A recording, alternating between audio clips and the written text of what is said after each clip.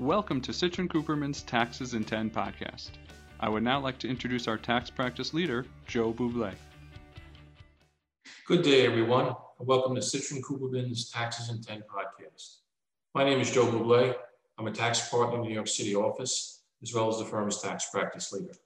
Today, we're going to be talking about the second round of the Paycheck Protection Program funding that was put in place by the Consolidated Appropriations Act of 2021. And to talk about that, we have Mitzi Keating back.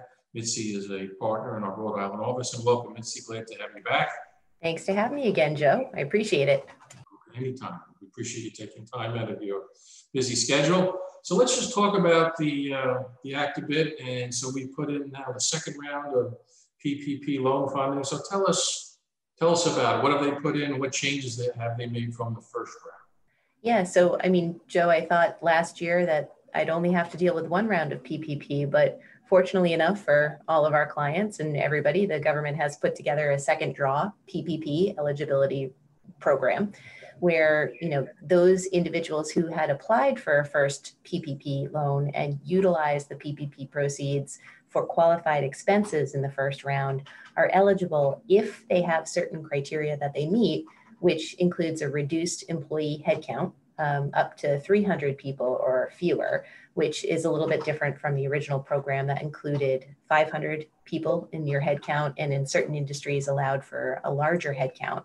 But what you also have to have is you have to meet the second criteria where your gross receipts during either the first, second, third, or fourth quarter of 2020 are at least 25% lower than your gross receipts during the same quarter in 2019. So there's really a criteria by which you will end up being eligible for these loans if you really were somewhat harmed by the coronavirus pandemic. And you can prove that on your second draw application.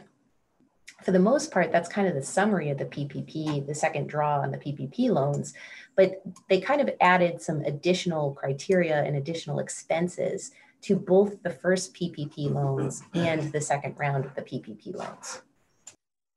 Okay, and so what about some of the criteria? I know in the first go round, you had to test whether you needed the money. Is that still there, and how is that working?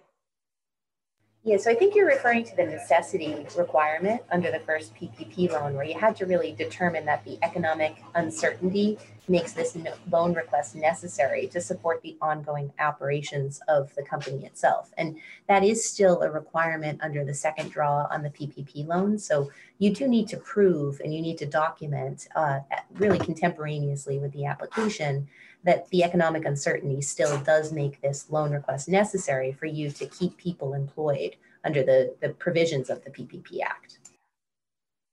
Then isn't also there a gross receipts test that you have to meet? Yep, so that's for the second draw loan. So as mentioned before, you have to have gross receipts, which are at least 25% lower in any one calendar quarter in 2020 than the same calendar quarter in 2019. And if you meet those criteria and you apply and certify the additional certifications on the application, then you're eligible for this second draw PPP loan. And again, there are some limitations on the amount that you can then, that you're eligible for the calculation of the PPP loan for the second draw. And the second draw is really the lesser of 2.5 times the average total monthly payroll costs, similar to the first PPP loan during calendar year 2019 or calendar year 2020, or the 1 year period before the date of the loan. So that's how you calculate your particular amount that you're eligible for on the second draw PPP loan, or the lesser of $2 million if that amount is over that amount.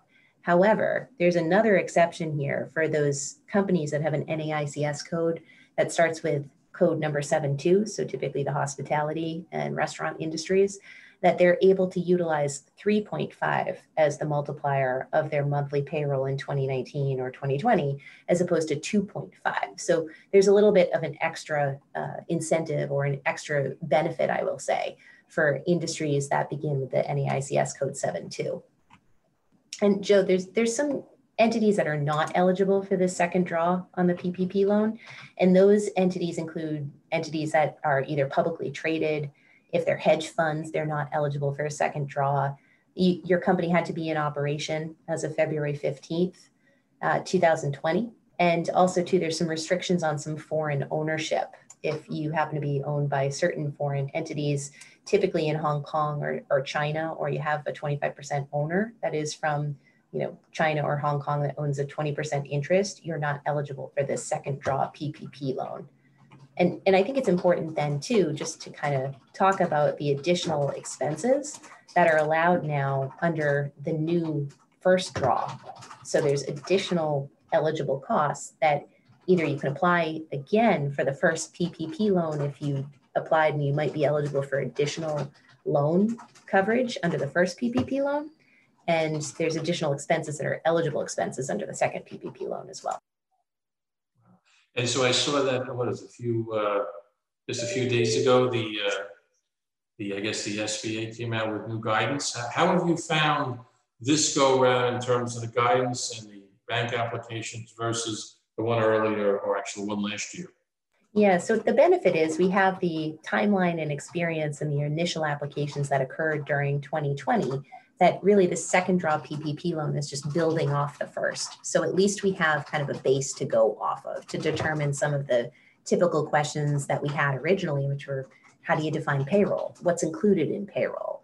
What happens if you're an owner of a C Corp versus an S Corp versus a partner in a partnership? All those, answers have already been given to us, which is good. So that as we move forward into the second draw PPP loan, we have a lot of these questions already answered for us. So it's been a much smoother rollout of the second PPP draw. It'll be, what will be interesting is really, again, we haven't seen a lot of the forgiveness really kind of go through the process or the SBA review on the first round of PPP loans. So it'll be interesting to see exactly how this all plays out in the future and what additional guidance we receive from the SBA and the Treasury. Sure. And if, as a percentage of your clients that you worked with that received the first round, how many are actually applying for the second round? Yeah, it's a great question. I would say that it's probably only 10 to 20% that are applying for the second draw PPP loan. I think at first, a lot of the clients may have found that they certainly were concerned about the economics and the economic uncertainty and where the country was going with regard to the first draw and having to keep their employees on payroll and how could they do that. But I think that trying to meet that threshold of the 25% reduction has been a little bit difficult for some of the clients because I think they found ways to adapt to the COVID environment to be able to be productive. Now, I don't have a lot of clients in hospitality and the restaurant industry, but I'm sure that those individuals and those companies are really applying a lot more and the percentage would be a lot higher for those. Yeah, I think you're right. I think it definitely is industry specific and seeing how people can adapt and what was open, what was closed. But it certainly is from that economic uncertainty, again, depending on the industry you're in, people's mindset back past March and April, particularly in the Northeast, versus now is, again, depending on the industry, could be dramatically different. But Mitzi, this has been great. I appreciate you coming in and talking about it. And I'll just say to all our listeners, be on the lookout for other podcasts we have. We have one talking about the tax aspects of the new law, the Consolidated Appropriations Act of 2021. Some favorable things in there on the PPP loan forgiveness. And thanks for tuning in and carry on and stay safe. Have a good day.